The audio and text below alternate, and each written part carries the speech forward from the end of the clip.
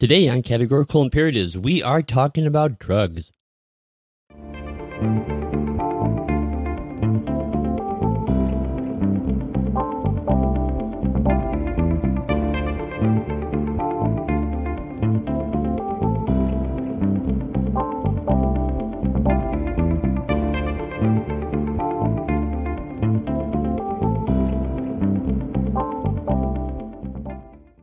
Hey, greetings and welcome back once again to Categorical Imperatives. As always, I am your host, Lockean Liberal, and I do want to thank you all so much for being here with me today. If you are new to the program, I want to welcome you. This is a podcast where we are going to be applying legal theory and moral philosophy to discuss current events related to law, politics, and culture. And real quick for you guys, I just have a quick announcement. So I have just opened up a PayPal account and a Venmo account for the show. You can see both the link and the QR code if you want to scan them to go. If you want to just give a one-time donation, just give a tip for a good show, or if you want to throw us a couple bucks monthly, that would be great too. Either way, I'm going to talk to you guys about why I'm starting these accounts now. At the end of the show, I don't want to get too off course, but I just wanted to make you aware of that. I've got these things, and stick around at the end so I can talk with you a little bit when the show is done and explain why this is so important. All right. So, it was 102 years ago, to the day from the day I'm recording this, that the 18th Amendment was ratified. This made the manufacture, sale, or transportation of intoxicating liquors completely prohibited. That it became the law of the land, and 1 year later, its companion statute that was meant to enact and enforce that amendment, that is known as the Volstead Act, went into effect. Now, if you ask any American why only 12 years later the 21st Amendment was passed, which was the sole example in the entire history of our republic where an amendment was ratified for the sole purpose of unamending the Constitution, and they will all give you a fairly similar and fairly accurate litany of reasons. They'll say you can't legislate morality, you can't escape the natural laws of economic supply and demand, what people can't buy honestly, they will procure illicitly. They will point out that it didn't actually greatly reduce alcohol consumption, but it did increase both corruption and violent crime.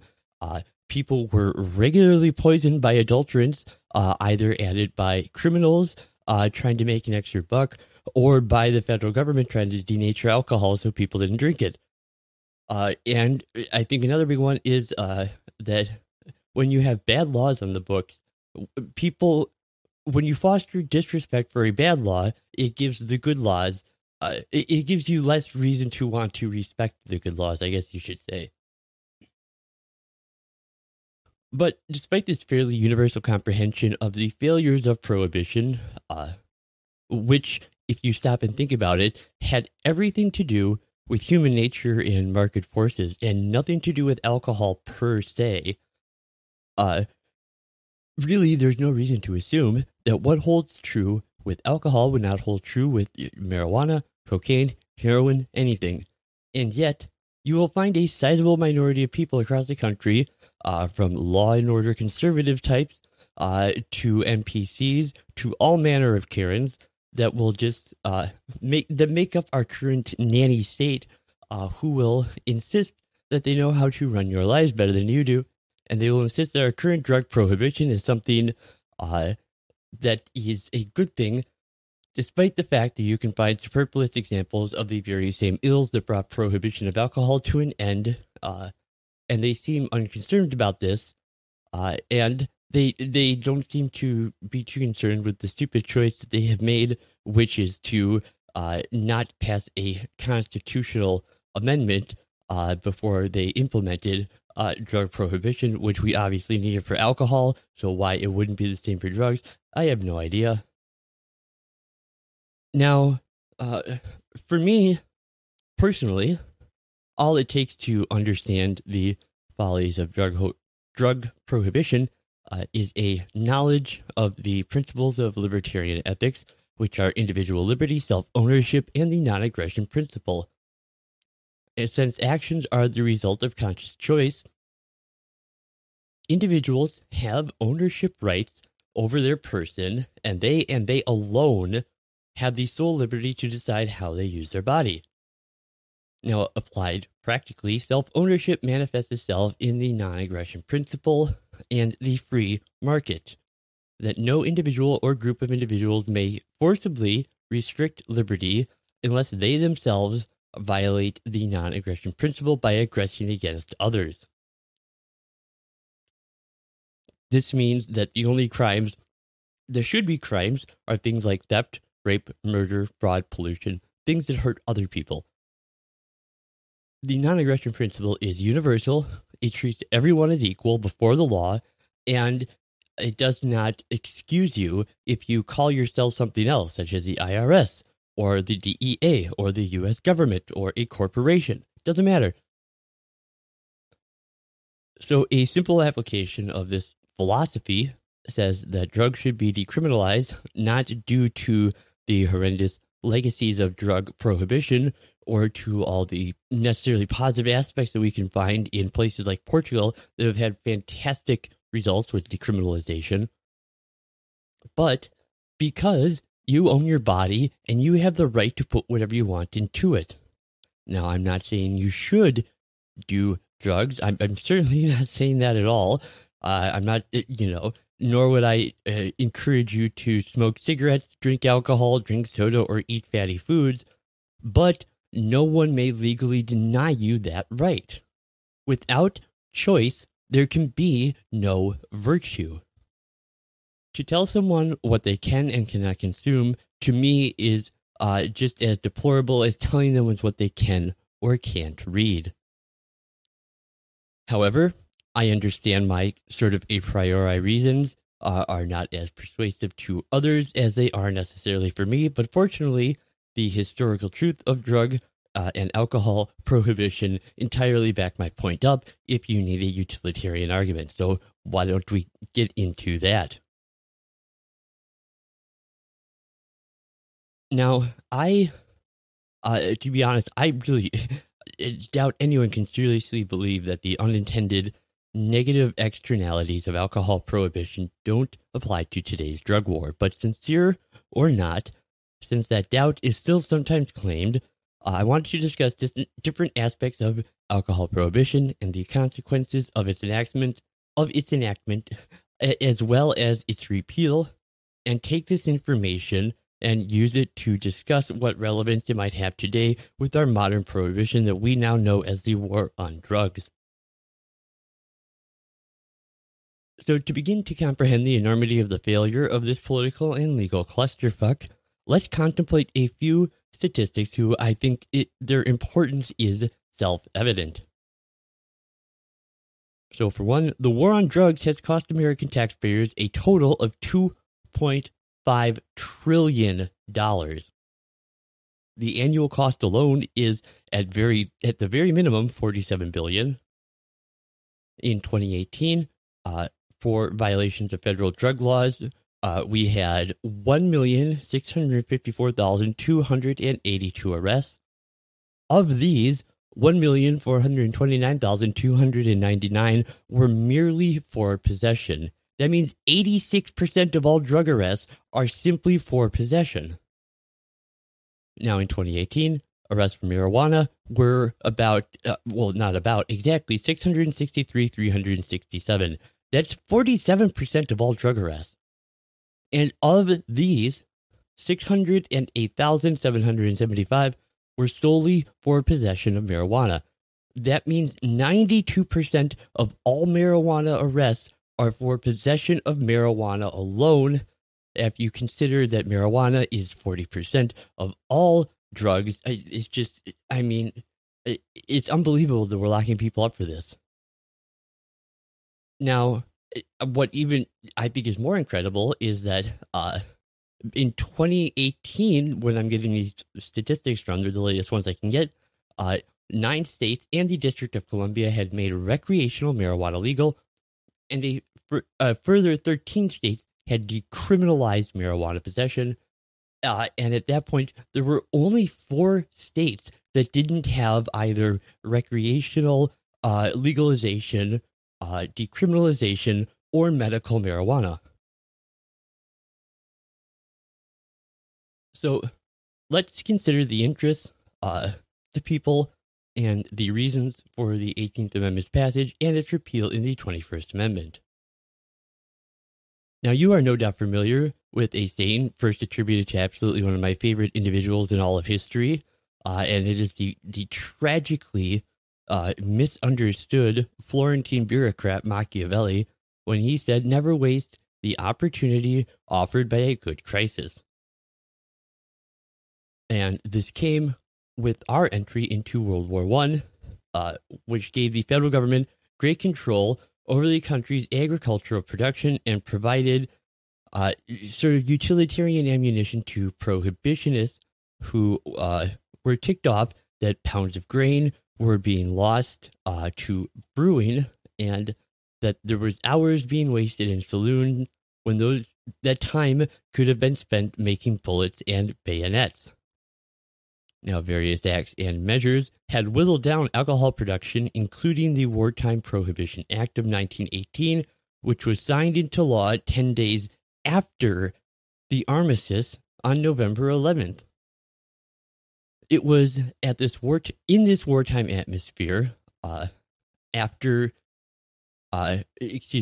it was in this wartime atmosphere of privation, sobriety, and xenophobia, really mostly towards all things German, including German American brewers and their products, the Congress passed a constitutional amendment prohibiting the manufacture, sale, or transportation of intoxicating liquors and sent it to the states for ratification. On January 16, 1919, Nebraska became the 36th state to ratify the 18th Amendment, and of the 48 states that existed at the time, only Connecticut and Rhode Island declined to give their approval by by voting to ratify said amendment.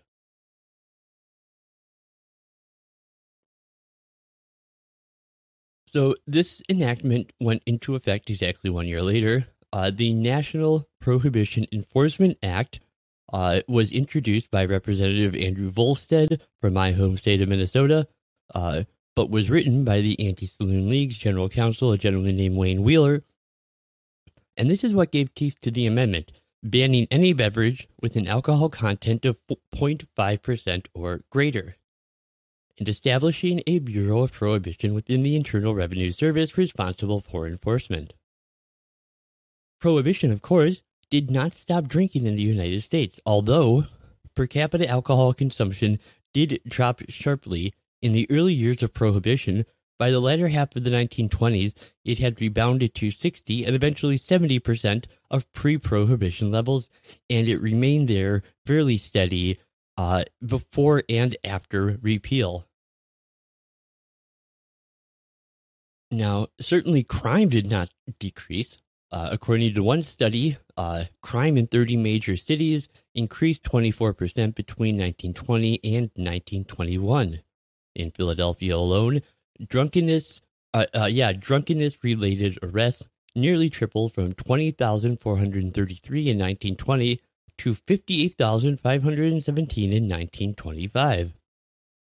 The national homicide rate climbed from about 7 per 100,000 people in 1919 to 10 per 100,000 in 1933, and it dropped sharply again back to pre-Prohibition levels once the amendment was repealed. Now, domestic moonshine and industrial alcohol provided the majority of alcohol consumed during Prohibition. Moonshiners would distill neutral grain spirits in hidden stills and then attempt to mimic the color and flavor of whiskey or gin with additives called conagers. Industrial alcohol, though denatured by the government in order to make it undrinkable, was typically repassed through a still to remove the poisons, but this was not always successful. Thus, between 1925 and 1929, 40 out of every 1 million Americans died from toxic liquor. The decisions of the state and federal government to outlaw the manufacture, sale, and transportation of most alcohol in the United States was really born out of mostly racism, nativism, government paternalism, and moralizing religiosity. But Prohibition also failed on its own terms. Instead of putting a stop to problem drinking, it criminalized it, making it more dangerous in the process. Prohibition created a violent black market for alcohol that helped empower and enrich violent criminals in the process. Problem drinkers continued to imbibe. Many drinkers switched from relatively low-proof beer to the much higher-proof alcohol because that was more available because it was much easier to transport. Now, to see under Prohibition how common drinking still was, let's take a look at this map of Harlem from 1932. This is a map of Harlem's speakeasies. All those green dots that you see on the screen there are all the speakeasies that were in the borough of Harlem in 1932, which suggests that boozy nightlife was flourishing. But black market liquor was more expensive, lower quality, and often dangerous to drink. Some producers used methyl alcohol in small quantities. This made watered-down liquor taste more potent. In slightly larger doses, it could blind and even kill the consumer. Now, some moonshiners used automobile radiators that had lead in them to condense the alcohol vapors, leading to lead poisoning. And with little in the way of branding, consumers were unable to tell if a reliable product from a dangerous one. And since producers had to keep their work hidden from the view of the authorities, this necessity bred vast corruption as bootleggers paid off government officials, effectively making police and politicians, many of whom continued to drink themselves, partners in their illegal operations. This in turn, obviously, bred distrust in the government, which was plainly hypocritical in its operation. In early 1930, the Outlook, an independent magazine, wrote, quote, "The Metropolitan Life Insurance Company has published the fact that the alcoholic death rate among their 19 million policy holders has increased nearly 600% in the last 10 years. Double what it was in 1918, and approximately the same as what it was in the preceding years. This removes the last doubt from the mind of any reasonable person at the time that it is time to repeal the 18th Amendment. That's the end of the article quote there. So during Prohibition, the death rate from acute alcohol poisoning due to overdose was more than 30 times higher than today. In 1925, 280 federal agents were assigned to prevent smuggling across the United States, but we have 3,700 miles of land borders. And the Worcestershire Commission noted that to effectively prevent smuggling across these borders would have required about 5 or 6 times as many agents. A top federal enforcement official estimated that in 1925, only about 5% of all smuggled liquor was ever intercepted. For today's policymakers and policy influencers, Prohibition remains a cautionary tale about government overreach. It was a dysfunctional and badly run system predicated on ugly populist notions and deluded ideas about the power of government to solve social problems. Not only did it fail to accomplish its goals, it created a host of unintended consequences that were worse than the problems that they were supposed to solve. These straightforward lessons of Prohibition are obviously applicable to any number of public policy situations making headlines today, from the opioid crisis to marijuana legalization and even to things such as immigration. And our elected leaders would be wise to heed them. So, yes, the anniversary of Prohibition is a warning of all the ways that government policies can go wrong, and the lasting damage the worst of those policies can do. But its eventual reversal and tainted legacy also does offer reasons for hope. Prohibition's end is a reminder that the very worst policies, no matter their scale, aren't locked in place and we aren't stuck with them forever. Now, you will very often nowadays hear protesters talking about how America's criminal justice system is unfair, and that's because it is. Courts are so jammed that innocent people plead guilty to avoid waiting years for a trial. Lawyers help rich people get special treatment. A jail stay is just as likely to teach you crime as it is to help you get a new start in life. Overcrowded prison costs a fortune and increases suffering for both the prisoners and the guards. There's one simple solution to most of these problems: end the war on drugs.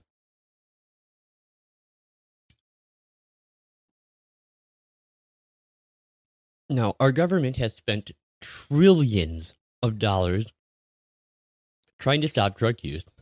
It hasn't worked. More people now use more drugs than before the war on drugs began. What drug prohibition did do is exactly what alcohol prohibition did 100 years ago: increase the conflict between police and citizens. I would also say made alcohol more appealing. The great quote from Mark Twain talking about prohibition, where he says, "The specialness is not in the thing itself, but it is in the prohibiting of the thing that makes it special." So, what has happened is this has increased conflict between police and citizens.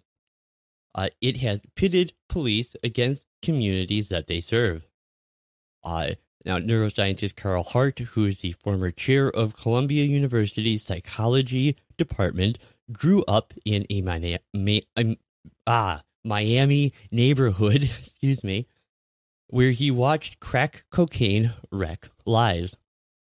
When he started researching drugs, he assumed that research would confirm how bad the damage that drugs did, or how much damage drugs did, I should say, excuse me.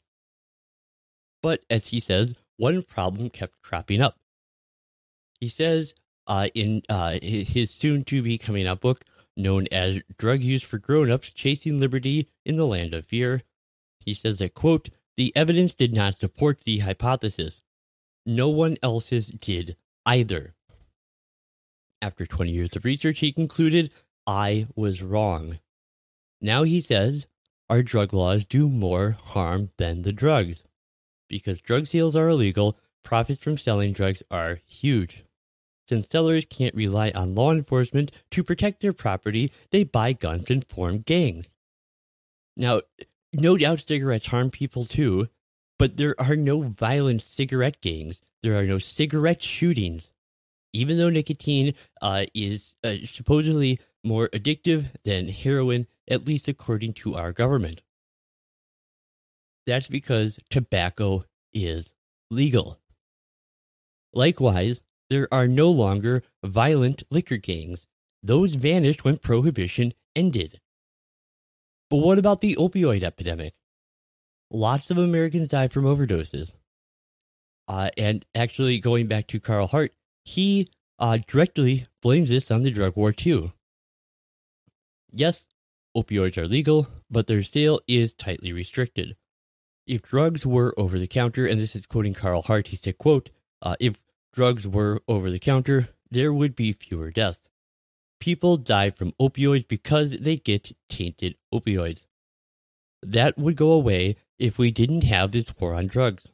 Imagine if the only subject of any conversation about driving automobiles was fatal car crashes. So it is with the opioid epidemic. Drugs do harm many people, but in real life, and this is going back to Hart again, he said, quote, I know tons of people who do drugs. They are public officials, captains of industry, and they're doing well. Drugs, including nicotine and heroin, make people feel better, That's why they are used, end quote. Now, President Eisenhower warned us about the military-industrial complex. I would say that America's drug war funds a prison industrial complex. Hart says his years inside a well-funded research institute on the side of that complex issue showed him that any research not in support of the tough-on-drugs ideology is routinely dismissed to keep outrage stoked. America locks up more than 2 million 2 million Americans. America locks up more than 2 million Americans. That is a higher percentage of citizens, and it is disproportionately black citizens than any other country in the world. In every country with a more permissive drug regime, all outcomes are better, says Hart. Countries like Switzerland and Portugal, where drugs are decriminalized, don't have these problems that we have with drug overdoses. In 2001, Portugal decriminalized all drug use. Instead of punishing drug users, they offered help. Death from overdoses dropped sharply in 2017. Portugal had only 4 deaths per million people. The United States had 217 deaths per million people. In a society, says Hart, you will have people who misbehave, but that doesn't mean you should punish all of us because some of us can't handle a certain activity.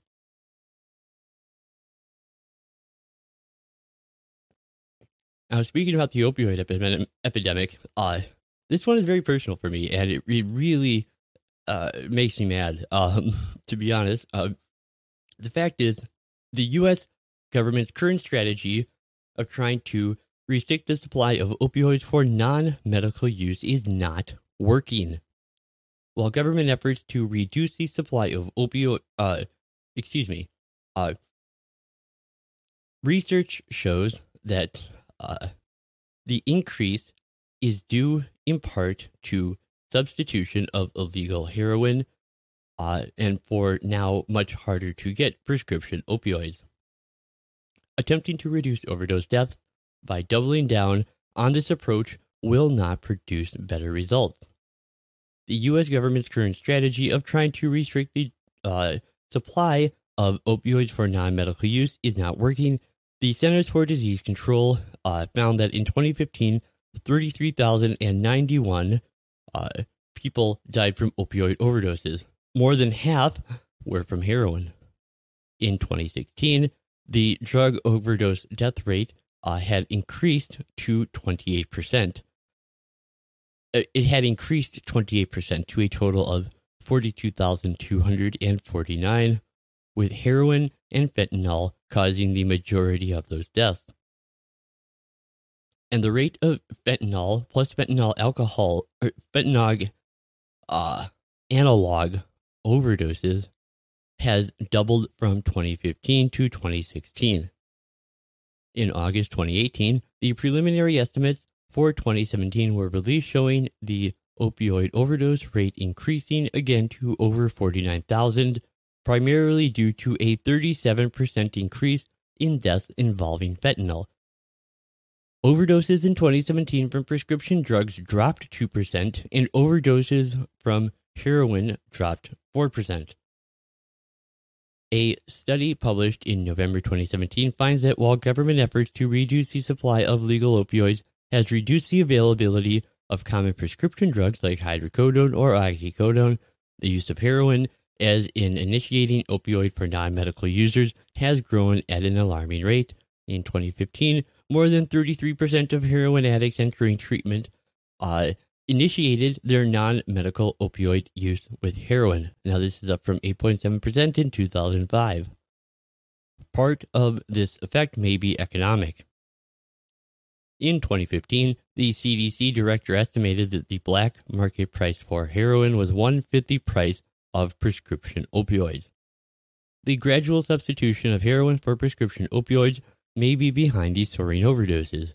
The research concluded that, given Given that opioid novices have a limited tolerance to opioids, a slight imprecision in dosing inherent in all heroin use is likely to be an important factor contributing to the growth in heroin-related overdose fatalities in recent years.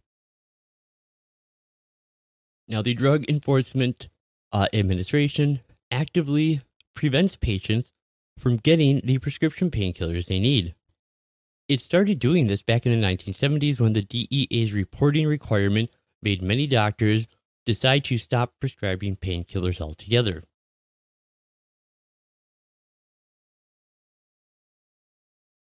Why go through the hassle of ordering triplicate forms and turning them over to the government? Many other people just simply stopped out of fear. The DEA sent armed men to arrest Ronald Bloom, the associate director of New York University's Kaplan Comprehensive Cancer Center. It turns out he had done nothing wrong other than accidentally filling out a form incorrectly. This mistake cost him $10,000 in legal fees. Even in 1973, pain under treatment was endemic. According to psychiatrists Richard M. Marks and Edward Sacker, who wrote in the February edition of Annals of Internal Medicine, when government makes it illegal to take drugs, it is attempting to suppress human nature. And in that, it cannot succeed, but only make the problem worse. Now, there are many people who could have received legally prescribed heroin who would have been ingesting safe doses with clean needles from a provider who would have no incentive to boost their profits in an unethical way by lacing it with fentanyl. The provider would have been a legally sanctioned company that would be shut down by the government if it provided a product that was something other than what it was advertised to be. For to do otherwise would be committing fraud on its customers, which in and of itself is a rights violation. By way of example on how this would work, in 2015, the Peanut Corporation of America knowingly sold peanuts contaminated with salmonella, leading to some deaths. This company no longer exists, and its president is now serving a 28-year sentence. However, in the black drug market, there is no such legal recourse or protection. When you are operating outside the law, there is no market incentive to provide a safe and affordable alternative product. Adulteration of heroin with fentanyl is currently the most dangerous threat to the lives of drug users in the United States. But even if a user does not die from an overdose, there are many other harmful consequences.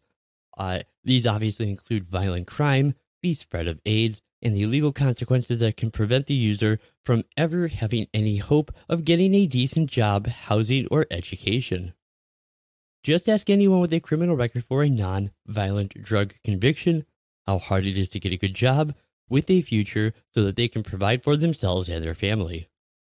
Once out of prison, such individuals easily fall prey to the neighborhood drug culture from whence they came and must steal or prostitute themselves to maintain their habit. Ironically, the huge upsurge in recent years of heroin use and deaths can be laid at the feet of yet another government policy gone bad. And this is the greater restriction on legal opioids. As legal opioids became harder to come by for people with legitimate chronic pain, the black market in opioids became prohibitively expensive or next to impossible to find, leading users to seek the much cheaper and more readily available heroin. And this is precisely what happened. The United States has some of the most draconian restrictions on the sale and use of recreational drugs. Our government spends billions annually in interdiction of drug use, in criminal prosecution, and incarceration. This has fostered the creation of a huge, violent criminal underclass which has corrupted government both here and abroad. Innocent bystanders often die in the crossfire of rival gangs, while innocent citizens die at the hands of their own police in drug busts that have gone horribly wrong.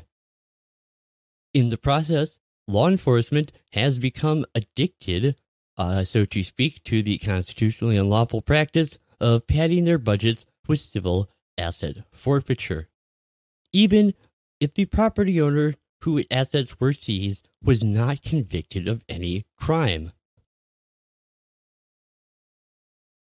Meanwhile, the lure of easy money in ghettos often entices youth to forego a legal occupation where they spend much of their adult life incarcerated instead.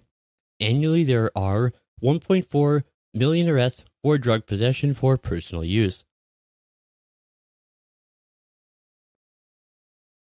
Now, fortunately, there are some real-world alternatives to the dominant approach of criminalization and harsh enforcement in the United States.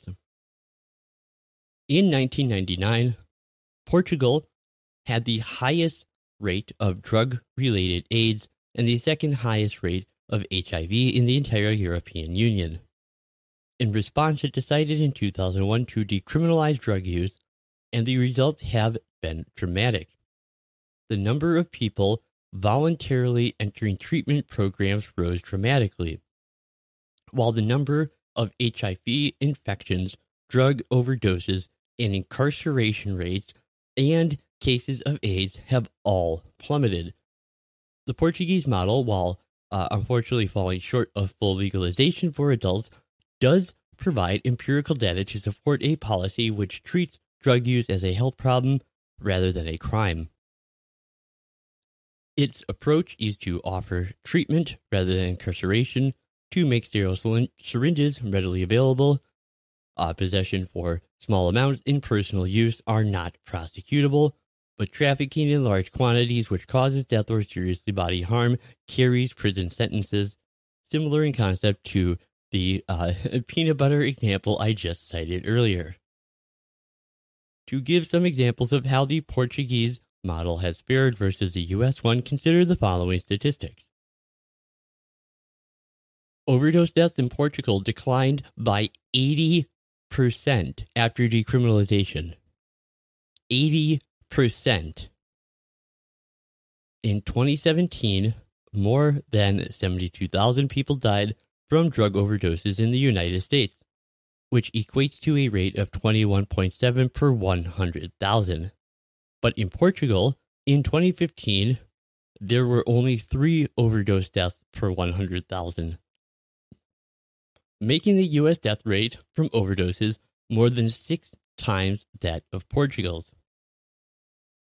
Incarceration rates for drug offenses in Portugal has fallen by 40% from 1999 to 2016. And Switzerland is yet another example of how a less draconian approach to drug use has yielded some significant beneficial results. In the 1990s, whole sections of the most beautiful cities in the country, such as Zurich and Bern, were overrun with drug users who lived in unsanitary tent cities that were dubbed needle parks, where rates of infection and deaths from sharing needles soared. In response, the Swiss implemented one of the most controversial drug policies in the world, which included dispensing heroin and providing treatment programs, which in turn resulted in a dramatic reduction in deaths, crime, and an end to those notorious needle parks.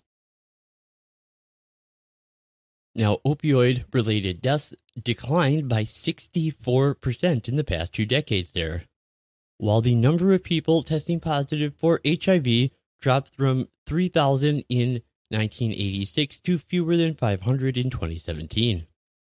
In short, the Swiss adopted the approach of fighting heroin with heroin, you could say.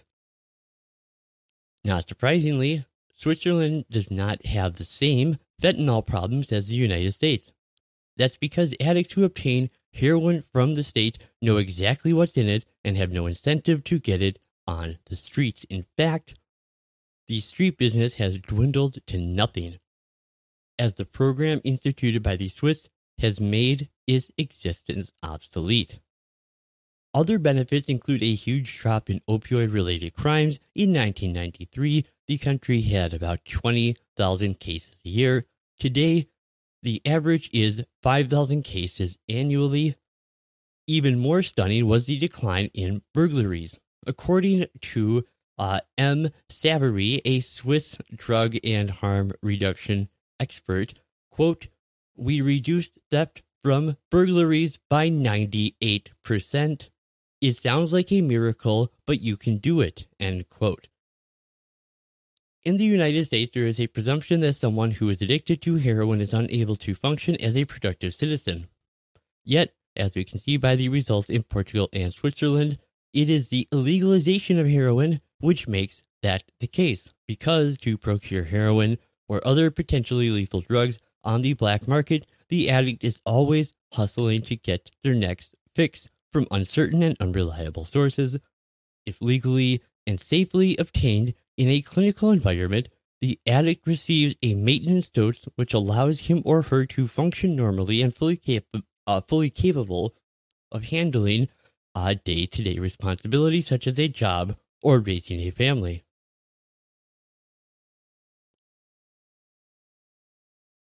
Now, I can personally attest to many of the issues here that are being caused by the government.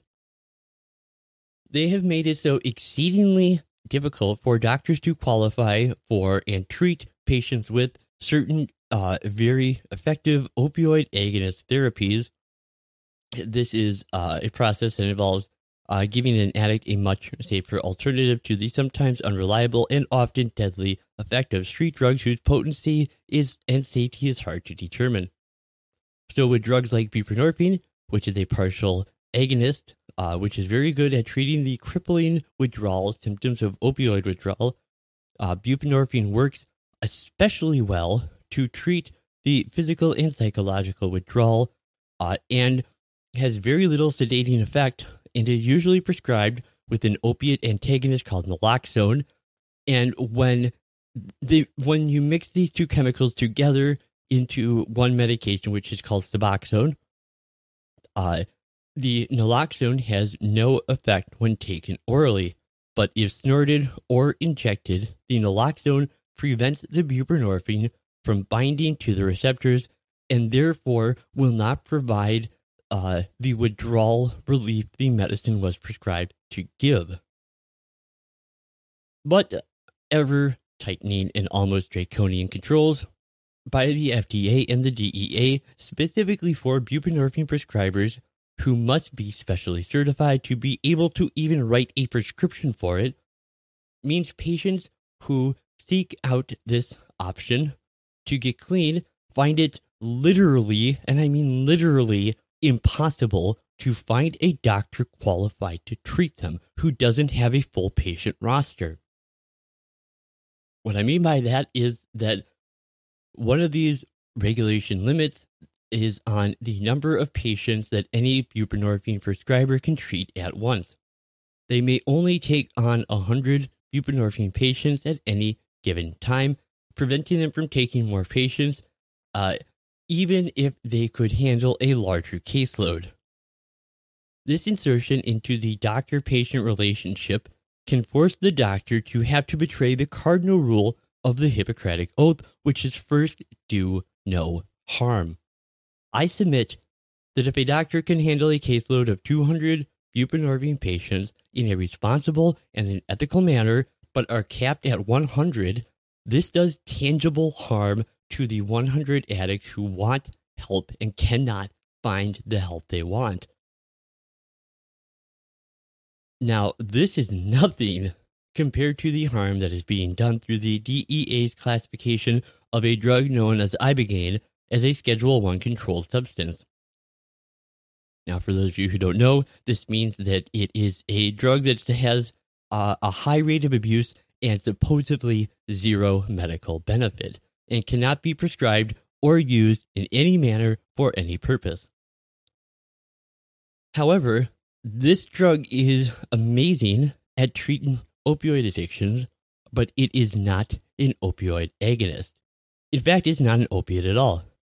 It is a very intense psychotropic drug, and how it works is that a single dose of Ibogaine takes away the craving for opiates, the psychological stress caused by craving for opiates, and will often entirely take away the very real, physically crippling effects of opioid withdrawal, and will continue to maintain these benefits from that single use for as much as 6 months.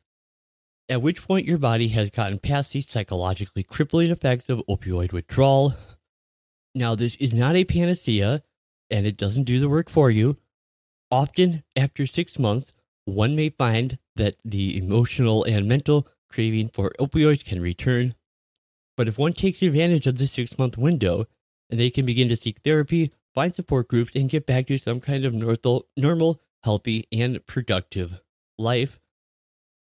Even people who have a history of trying and failing many times to get clean over a long period of time, who have a real long history of relapse, tend to find that this window of clarity and normalcy that is offered by Ibogaine use is really that this is really a gift to them that gives them the chance to be successful. Now, furthermore, Ibogaine is used in New Zealand, Mexico, Canada, Australia, Spain, Brazil, and even several other countries. And it is used as a treatment like I am describing for opioid addiction. It's been used for several decades with amazing results of people having the same experiences generally that I described, of having that 6-month window of being completely free of both withdrawal and addiction and cravings. And our government calls this a Schedule I controlled substance, lacking any medical benefit whatsoever. I'm sorry. Can there be any doubt that the government is as responsible for the creation and exacerbation of the epidemic as the addict is responsible for his own individual addiction? There is, however, reason for hope. As our government gets bigger, it also gets lazier. The first prohibitionists knew federal alcohol laws required a constitutional amendment.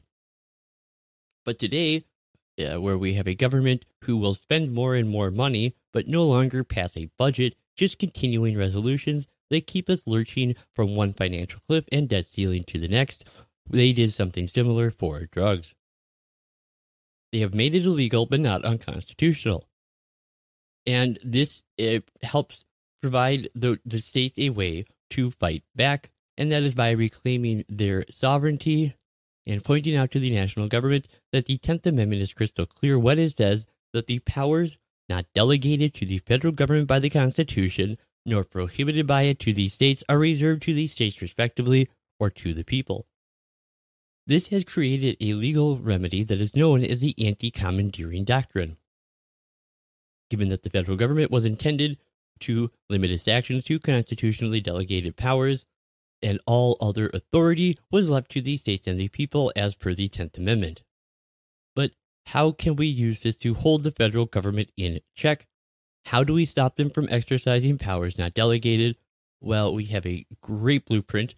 For example, a good place to start is with James Madison in Federal 46. Madison offered a number of actions, but most significantly suggested a refusal to cooperate with the officers of the Union would impede federal overreach. He said, should an unwarrantable measure of the federal government be unpopular in particular states, which would seldom fail to be the case, or even a warrantable measure be so, which may sometimes be the case, the means of opposition are powerful and they are at hand. The disquietude of the people, their repugnance and perhaps refusal to cooperate with officers of the Union. The frowns of the executive magistracy of the state, the embarrassment created by legislative devices, would often be added on such occasions and would oppose in any state a very serious impediment. And where the sentiments of several adjoining states happen to be in the Union would present obstructions which the federal government would hardly be willing to encounter.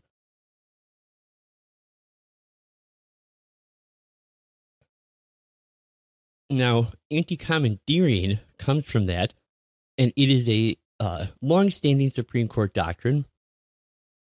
In a nutshell, what the anti-commandeering doctrine does is prohibit the federal government from commandeering state personnel or resources for federal purposes. In effect, the federal government is constitutionally prohibited from requiring states to use their personnel or resources to enforce federal laws or implement federal programs. State and local government cannot directly block federal agents from enforcing federal laws or implementing federal programs, but they do not have to cooperate with the feds in any way. Now, the anti-commandeering doctrine rests on 5 landmark Supreme Court cases. The first one dates back to 1842. It is known as Prigg versus Pennsylvania. In this, Justice Joseph Story held that the federal government could not force states to implement or carry out the Fugitive Slave Act of 1793. He said that it was a federal law and the federal government ultimately had to enforce it. Specifically, he said the fundamental principle applicable to all cases of this sort would seem to be that where the end is required, the means are given. And where the duty is enjoined, the ability to perform, it is contemplated to exist on the part of the functionaries to whom it is entrusted. The clause is found in the national constitution and not in that of any state. It does not point out any state functionaries or any state action to carry its provisions into effect.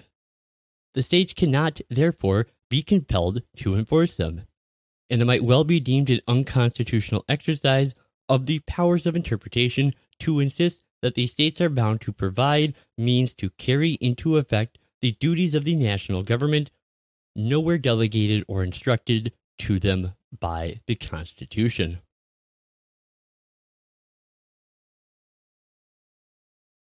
The next case that touches on this was a case New York v. United States from 1992. And in this case, Sandra Day O'Connor wrote for the majority in this 6-3 decision.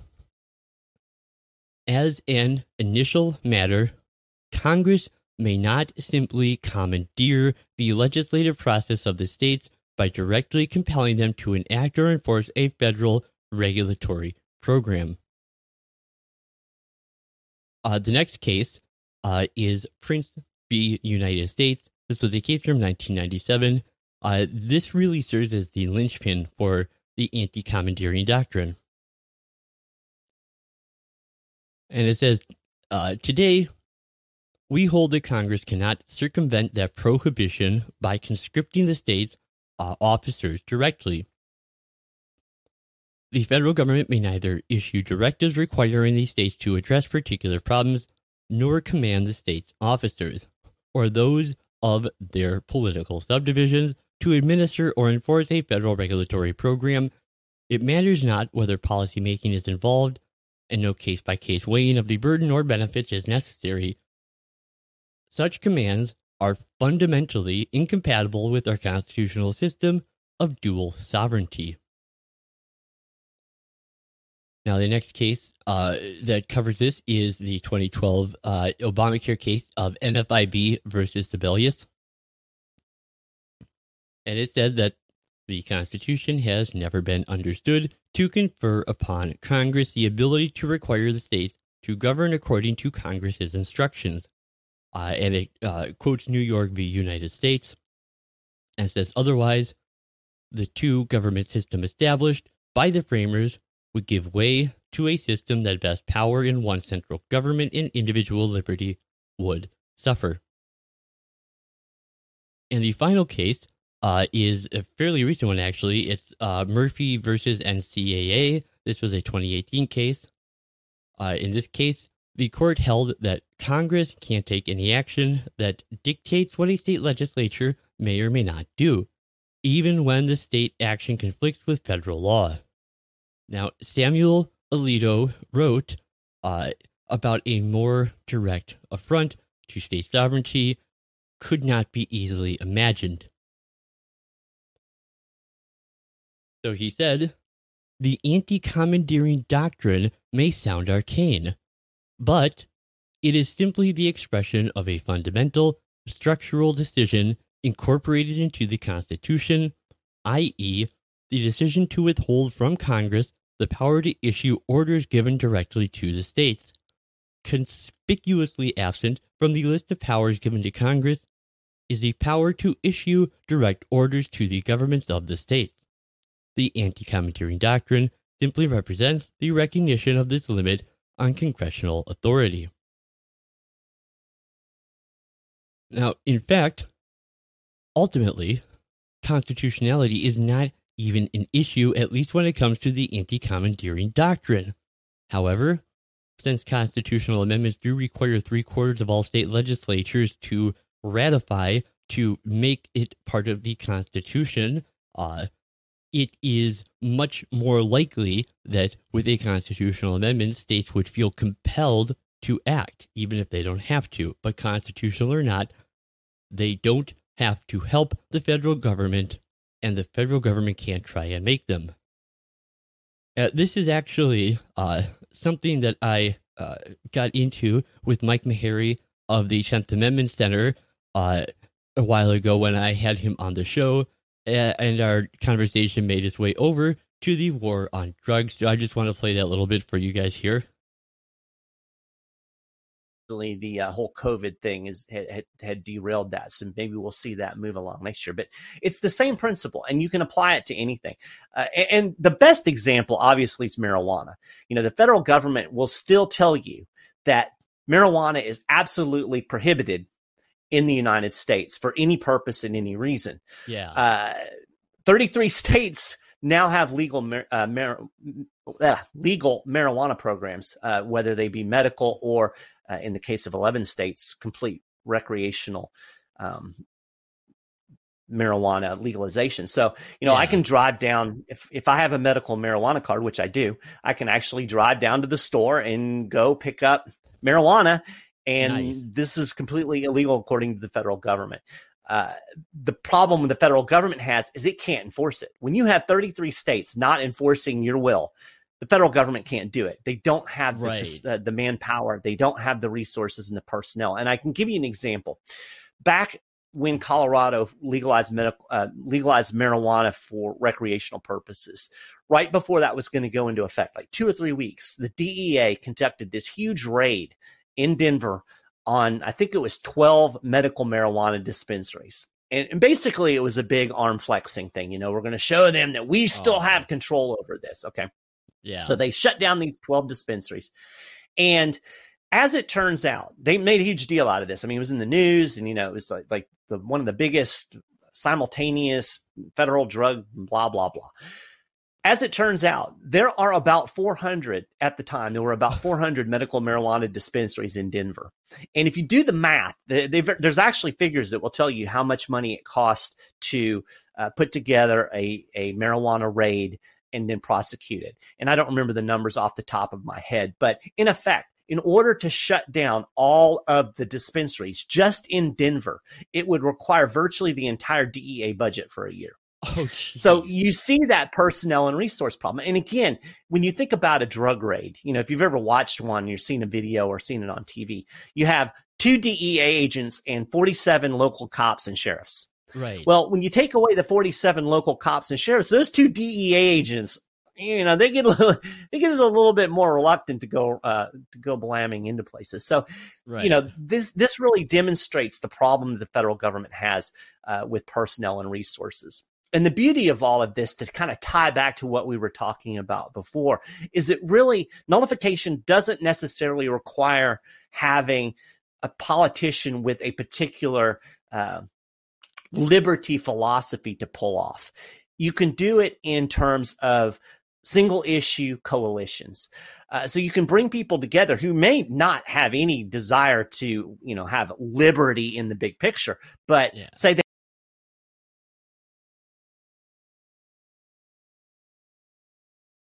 So, this is why only 4 states in the nation have not either legalized or decriminalized marijuana.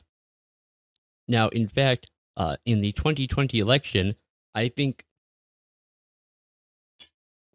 I always love it every time a politician gets elected and they say that we've been given a mandate, which is garbage.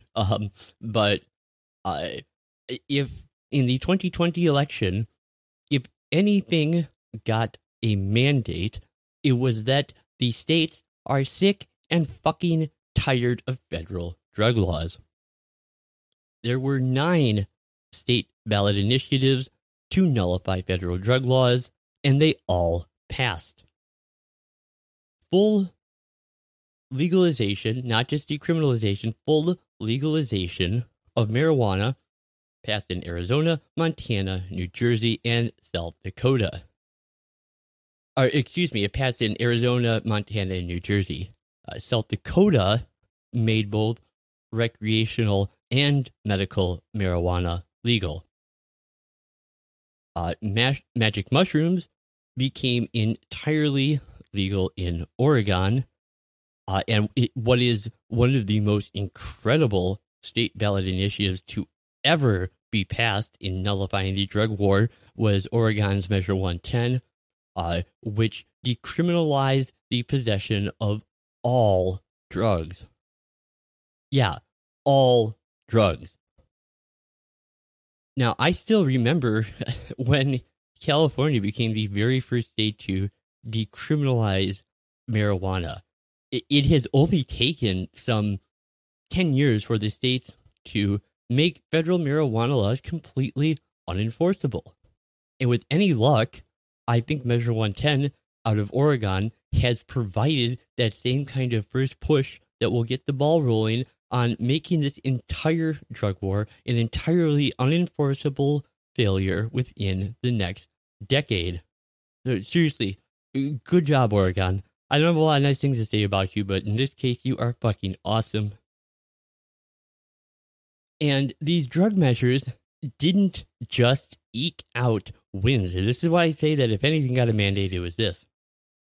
So, for example, in D.C., more than 3/4 of voters approved Initiative 81, declaring that the police shall treat non-commercial cultivation, distribution, possession, and use of entheogenic plants and fungi. Now, this includes ibogaine, the thing that I was talking about earlier, as well as a number of other psychedelics such as dimethyltryptamine, mescaline, and psilocybin. And it essentially makes them among the lowest of law enforcement priorities. In Arizona, which had rejected recreational cannabis legalization in 2016, in 2020, voters were in favor 59.85%. And this is for full legalization compared to the 40% who were against it. In New Jersey, the proposition favoring legalization, the proportion favoring legalization was even higher. It was 67% of voters in favor of legalizing recreational marijuana, 33% against. In South Dakota, 69% of people approved of the medical marijuana measure, and recreational marijuana in South Dakota was about 53.4% in favor. Now, Montana saw 57% of voters approve recreational marijuana legalization with Initiative 190. Meanwhile, in Mississippi, voters said yes to 2 medical marijuana measures, one allowing it for people with terminal illnesses, and one for people with debilitating medical conditions. And the more liberal latter option, known as Initiative 65, saw 74% of voters in favor. Even Oregon's measures to decriminalize non-commercial possession of all drugs saw a sizable margin of victory. Nearly 59% of voters approved, with 80% of the precincts reported. Nearly 56% of voters approved of Measure 109, which was the Psilocybin Services Act, which authorizes the Oregon Health Authority to start a program to permit licensed service providers to administer psilocybin mushrooms and fungi to individuals 21 years of age or older. Well, that is going to do it for today. I want to thank you so much for tuning in to Categorical Imperatives. If you want to take a moment and subscribe to the channel so you always make sure that you find out when I have new shows coming out, you should do that. If you like the episode, hit the like button. If you have a comment, let me know what you think. I genuinely like hearing back from you guys as much as possible on this. So let me know what you think. Did you agree? Did you disagree? I really like being able to have conversations with you guys about these topics in the comment section. So please let me know what you thought. And then if you liked the video, if you would just take one moment and think of one other person you know who would also like the video, and just send the link to them and just share it with them. And if you would help me grow the channel that way, I would be so very grateful. And finally, to address what I kind of mentioned at the beginning of the show with the funding services, essentially, at this point, things with the social media sites are getting very iffy. And I don't think I make especially controversial content, but like when you have Ron Paul getting kicked off of Facebook, I mean, I love Ron Paul, so I mean, my positions are very much in line with his. So if he can get booted from mainstream social media, I see no reason why I couldn't get booted as well. So this is the big thing. What I want to do is I want to invest in this show to essentially put up my own website, get a domain name, and start posting archives of the show online. And so that is all going to require money every month to do. And I've got a couple other things that I like to do too as well. I've got some hardware and software upgrades I would very much like to make that I just can't afford to do right now. That if you would be willing to throw a couple bucks my way, either, like I said, if you just want to do a one-time donation of a couple bucks, you can do that. Or if you go to the paypal.me site, as you see the link up there, you also have the option with them to do a like a monthly donation schedule thing.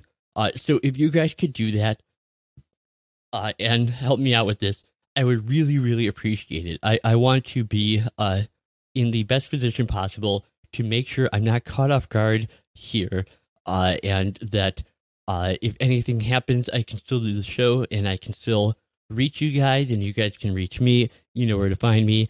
And I just, it'd be nice to have that kind of peace of mind. So, yeah, anyways, I really, really want to thank you all for joining me here today on Categorical Imperatives. I've been Lockie Liberal. We've been talking about drugs. And as always, De Lenda est Carthago.